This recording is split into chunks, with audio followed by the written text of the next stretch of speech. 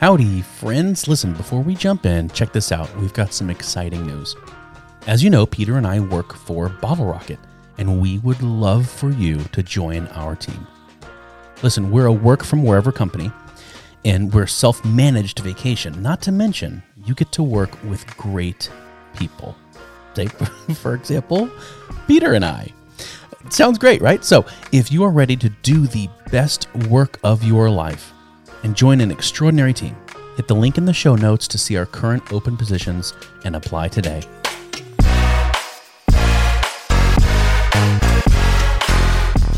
Hey, welcome back to Liftoff by Bottle Rocket. I'm Tony Dostat. And I'm Peter Clayman. Yeah, my voice did crack when I said my last name. Not the first time. Anyway, our guest today is a transformation-driven leader with a focus on all things customer, how they make selections, how to reach them, and how to profitably turn transactional relationships into true loyalty. He's also a cool cat we've had the pleasure of partnering with in the past, so it's a real joy to be able to have him on the show. It is Mr. Michael Stutz. Stutz, thank you so much for joining us. Sounds like somebody found my LinkedIn page. I did. He missed all the best parts. Partner at a consulting firm, senior executive of a Fortune 500 company. Well, I have to let you talk.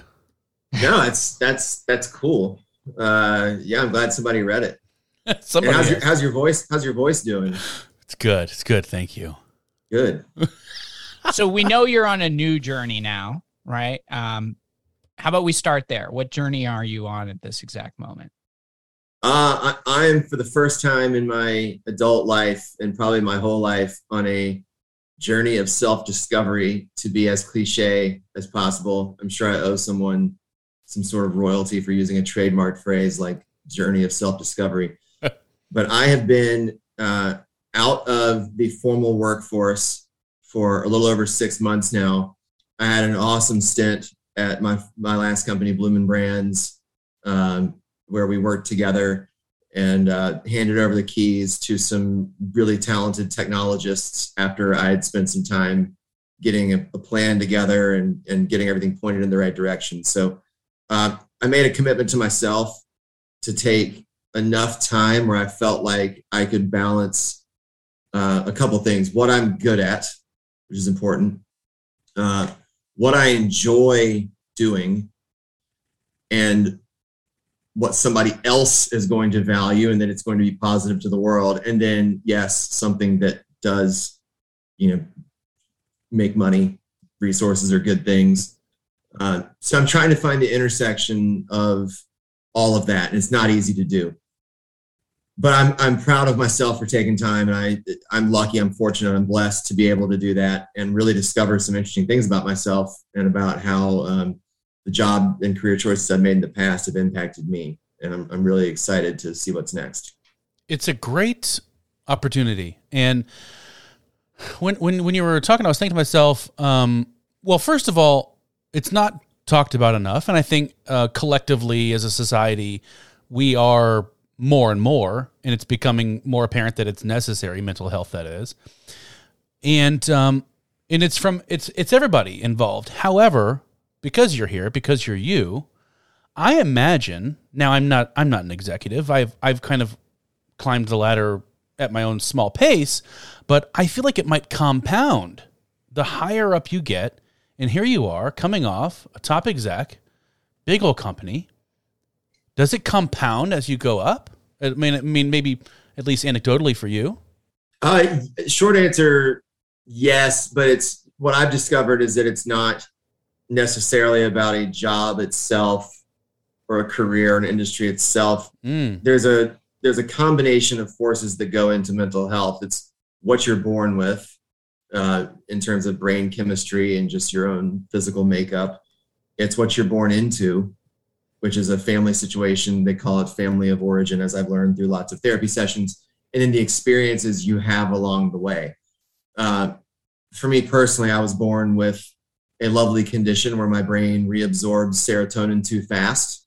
So later in life, several years ago, I was put onto a selective serotonin reuptake inhibitor, SSRI. So that took care of some of the the irrational thinking and spinning and some of the brain chemistry stuff that can make people who suffer from mental health issues, make it a little worse. But really what's interesting is how experiences in life formulate how you develop your own sense of self-worth. This is my experience. Your own definition and how to get self-worth and validation. And then if you're on a path toward success in business, medicine, law, teaching, social work, whatever it is, you may find yourself on a path that achievement is defined by one group of people in one way, but by you a different way.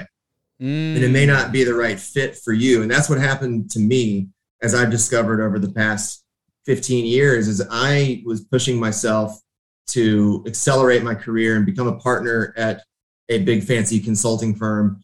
And when I exited that to be in a big corporate executive role, and I did that, and it was awesome. And I have no regrets. And I would, I would do it again the same way. But there were parts of my personality that weren't fit for some of those roles and weren't ready for some of the pressures that would come my way. And the rewards that some people value quite a bit for good reason weren't ones that I did. So in the sense that as you get higher and higher in organizations, you might have to bend and contort yourself to fit something that makes you successful at those places, that can definitely affect your mental health. And that's what happened to me, I believe, over the course of several years, is really having to stretch myself and become comfortable with the uncomfortable. So that's a high level esoteric thing that I may have lost like half the listeners talking about. The short version is you will do yourself no favors unless you're true to yourself and your and what you really want out of life. You got to take that into consideration when you're thinking about what job you're doing.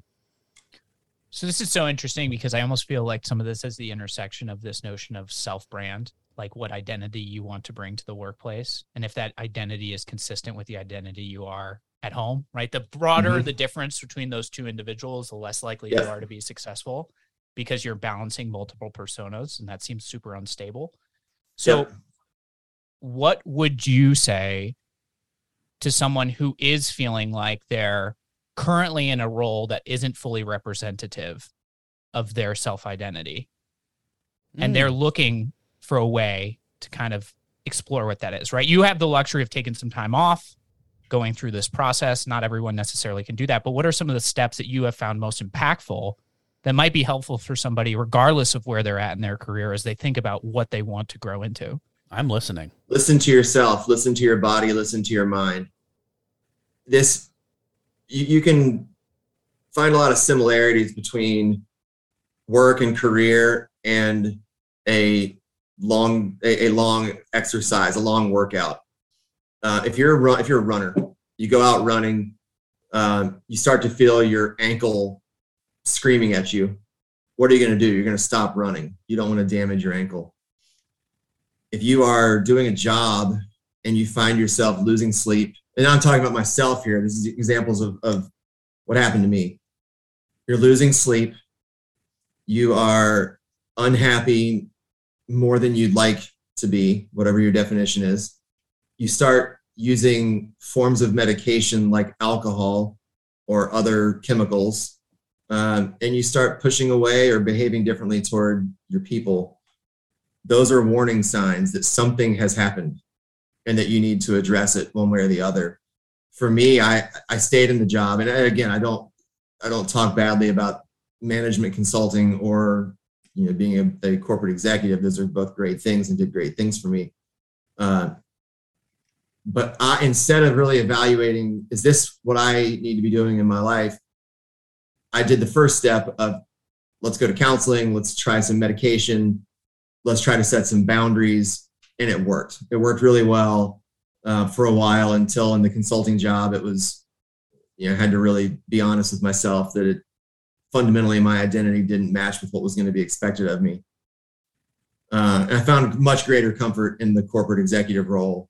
It fit me much better. And that was a risky but good step for me. And it was much better for my mental health. So what's the difference there?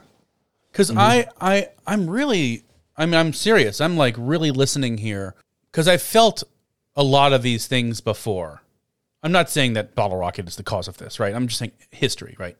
So, but for you, the difference in like a corporate gig and a consultative environment, what was it about that? If both are listening, right? Mm-hmm. What was it for you that was you felt more at home? You could be more yourself in that corporate environment. It's two things that one that I don't value and one that I do value. Okay. Well, it's not that I don't value it. I'm a homebody. By nature. I like to be at home, which some people would think that's very confusing if they know me because I travel all over the place. And for 10 years, I did a job where I travel 4 days a week and I got very used to it and very effective at it. But by nature, I like to be at home and I always have been. Same. So that obviously does not fit well with the consulting job. And then another thing that I've always been anxious about is change. Lots and lots of change happens in the consulting world. Different projects, different clients, different industries, different functions, you name it. And then I don't like blank slates. And blank slates were something that caused me great stress and anxiety in school when a new semester would start, in a new job where you have no track record and you have to prove yourself. In the consulting world, that happens every 6 weeks, 10 weeks, 12 weeks. You start a new project and blank slate. So 3 things, I said 2, it's 3 things that it really caused me great anxiety and stress. And I took a job that those 3 things are thrown out the window and you have to deal with all kinds of anxiety as it relates to all 3, if you're like me. On the corporate side, it's the same level of, it's high stakes. You're managing people, you're making quick decisions, you're trying to create value. And in my case at Bloomin' Brands, it was actual stock price, shareholder value. The difference is that you're on one team. You have a consistent level of partnership internally. You have a singular focus on these are our brands, these are the needs, and you're battling with the same folks every day. That meant a lot more to me and made my anxiety calm down quite a bit. Of course, there are new anxieties that pop up, dealing with board members, dealing with fires, dealing with large-scale pandemics. I don't know if you guys knew this, but there was this crazy pandemic that happened. It's like I feel like I remember something about it. No, you probably that's different. You haven't heard of that one? Oh yeah. Yeah, no, that was swine. That was swine flu. Sorry, murder hornets. Yeah, so murder hornets. Yeah, of course that created problems, and restaurant industry is tough. But yeah, so it was a little better. We can always find ways to get anxious. In a lot of places culturally, and this is like with relationships in general, it's hard to talk about, which I appreciate so much that you are being so candid and open. But especially with higher ups, with management, a lot of companies, and relationships, I should say, it's under the rug. Mm-hmm. It's not talked about. I don't want to look weak. I won't get the promotion. I don't want to look like I can't handle it. I won't get the raise. How do you combat that? It seems like it's got to be built into the culture. Yeah, there's some irony there because at work, it's always been forbidden to talk about, and we're getting better about it. That's great. But where in the world else are you visible on a day-to-day basis by a lot of people, and you're put into situations that are oftentimes uncomfortable? Where else can I get that sample size of how someone's mood is changing? So, right. At my management consulting job, a few of us, including myself, raised our hands and said, hey, let's get serious about mental health. And we actually got a budget to go do some research. And we did a nationwide survey of just people, and asked them, if you raised your hand and said, I have a mental health issue, I've had one in the past, who helped you? People said their inner circle. That was really important to them. And who's in that inner circle? It's friends, it's family, it's coworkers. Same group of people said they didn't help others because they thought it wasn't their place to do so. Right. Okay, that's a problem. We have people who want to be helped, people who want to help, but they both think that they can't do it. And then where's that most pronounced? It's at work. So there's a huge battle that is underway, and the battle is being won, I believe, And it's not, let's take it from a, extreme black and white capitalist standpoint. Oh, my favorite. Most people don't think. Yeah. I mean, Peter, you're a hardcore capitalist. You love it. People don't normally think of mental health and caring for mental health as being black and white and P&L related. But if you really mind the mental health of your people and look out for the mental health of your people, you're going to create trust. You're going to address real issues. Ultimately, you're going to drive retention. If you show the outside world that you are mindful of mental health and you are going to make that a priority, you're going to attract more people. That has a good impact on your P&L. And then as managers, as senior executives, all the way to the whole organization, let's say you have a team member that's struggling and you're noticing that they're being inconsistent in their work and they're out of work a lot of days, and maybe you see them hungover. Maybe you see them actually using some chemicals they shouldn't be using at work. Well, rather than saying, well, this guy's really good, or this guy or gal is pretty good, but he or she is going through something, we got to get rid of them. How about getting down to the root of the problem and saying, well, there's got to be something going on here. Let's help them. You may save a really good, high value employee that's going to stay on your team, and you might save that person's life. I was going to say more ways than one, right? Yeah. And I'm kind of kidding about the capitalist thing, but I'm a business guy. That's what I do, and it might also improve workforce productivity and get us out of the productivity trap that we're in right now, and help your organization be more prepared for change, which is an inevitable aspect of business. Yeah, and I would tell anybody who's listening that has impact on their on the culture or just the overall operations of a company or any organization. There's a couple of ways to pretty quickly actually raise the awareness and get a culture on mental health. One is find relevant people throughout the organization that can be leaders. So in my case, at the consulting firm and at Bloomin' Brands, I was a more senior person, and I raised my hand and said, hey, here's my journey. Here's what I believe.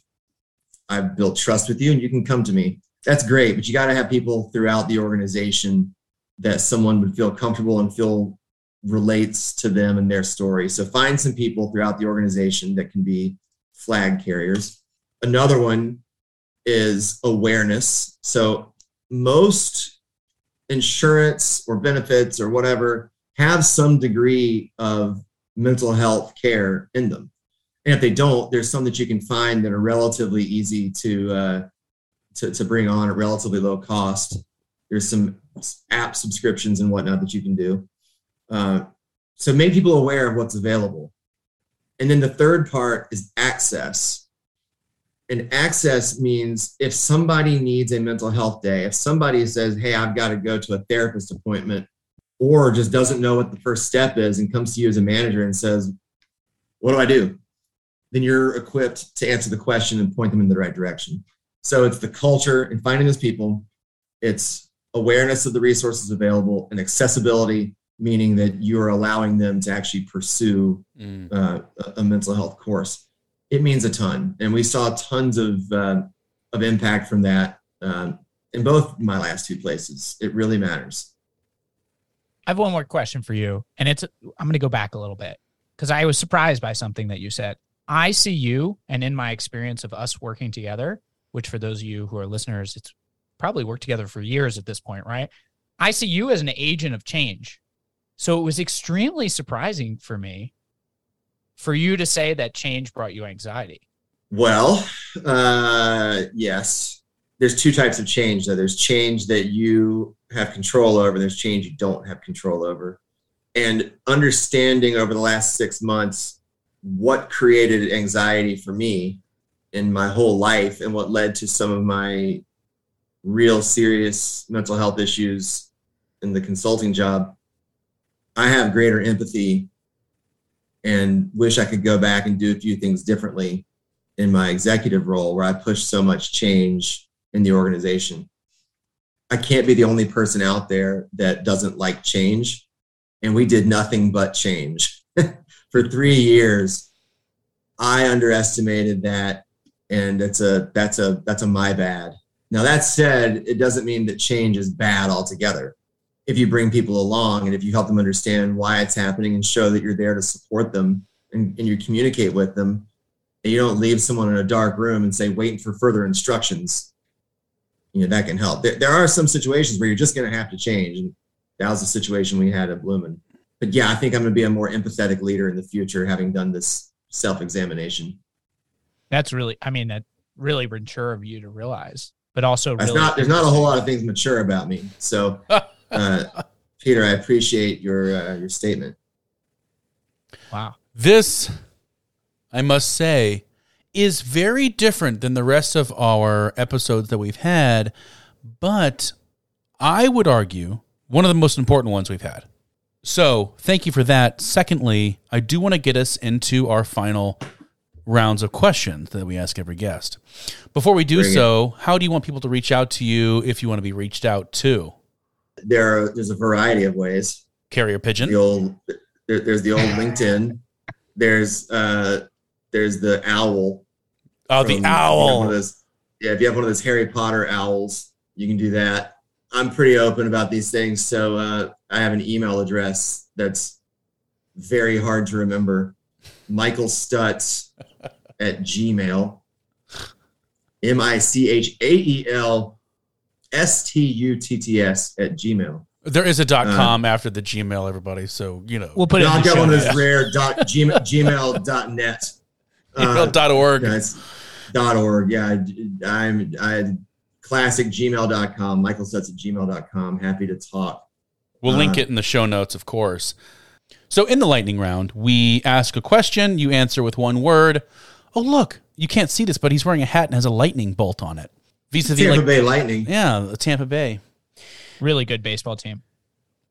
That's tough, Peter. Look, that's tough. This ain't going to help, but is it not baseball? Is that not what it is? More of a hockey team than a baseball team. You can tell Peter and cool.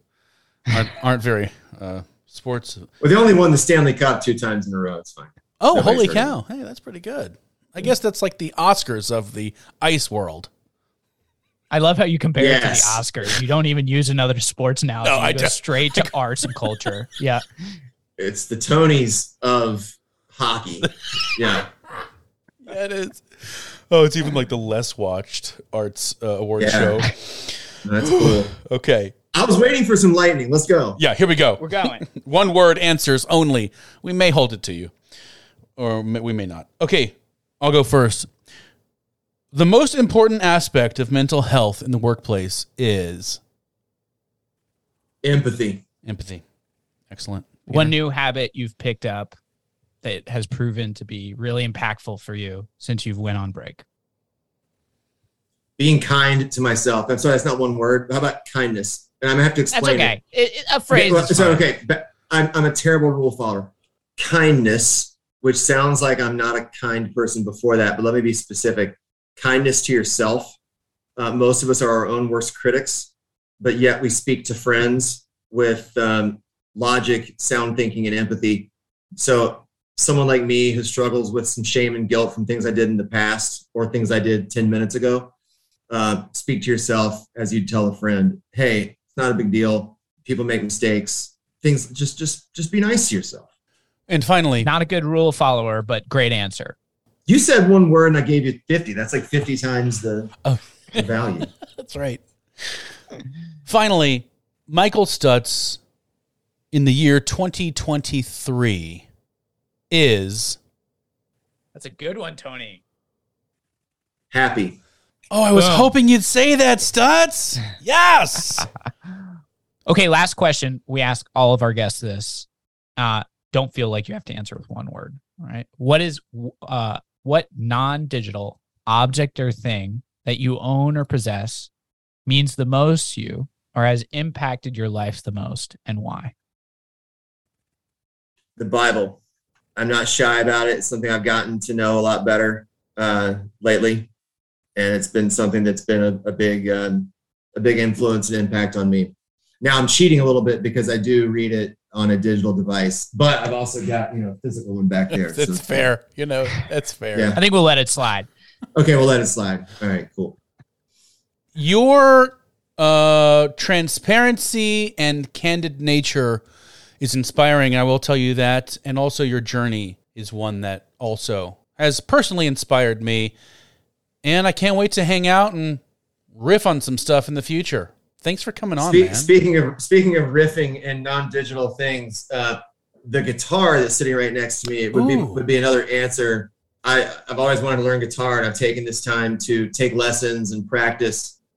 And I recommend that anybody who's looking for some way to clear their mind and find some sense of accomplishment, pick up an instrument. This thing is doing great things for me. And we'll riff, we'll jam. Everybody get an instrument. We're just going to create a jug band when I come down to Dallas. I used to have a cajon, which is a little box you sit on. It's like a hand drum, and you sit on it. It's called. Yeah, I know what you're talking about. Yeah, because I do play the drums, but I haven't had a set in a while. Anyways, 11 years of piano, but don't ask me to play it. 11 years?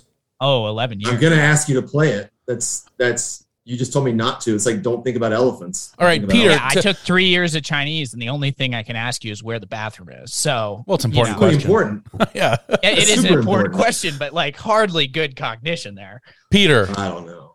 We're going to end this episode. It's been so great with you, Piano Man, Stutz, guitar, me, drums. You have to say what our band name is, and then we're done. There you go. That was a little C chord for you.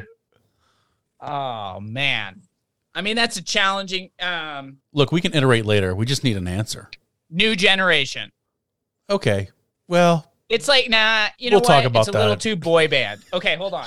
That's okay. Concrete Garden.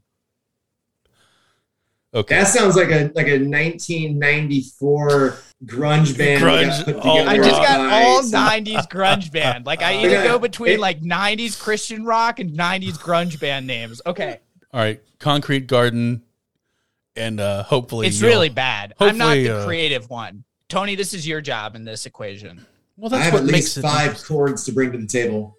Okay, we're gonna do it. Get ready for our next show at the Galleria Free Stage in Dallas. Bathroom. Perfect. Thanks, Stutz. All right, thank you, gentlemen. That's it. That's a wrap.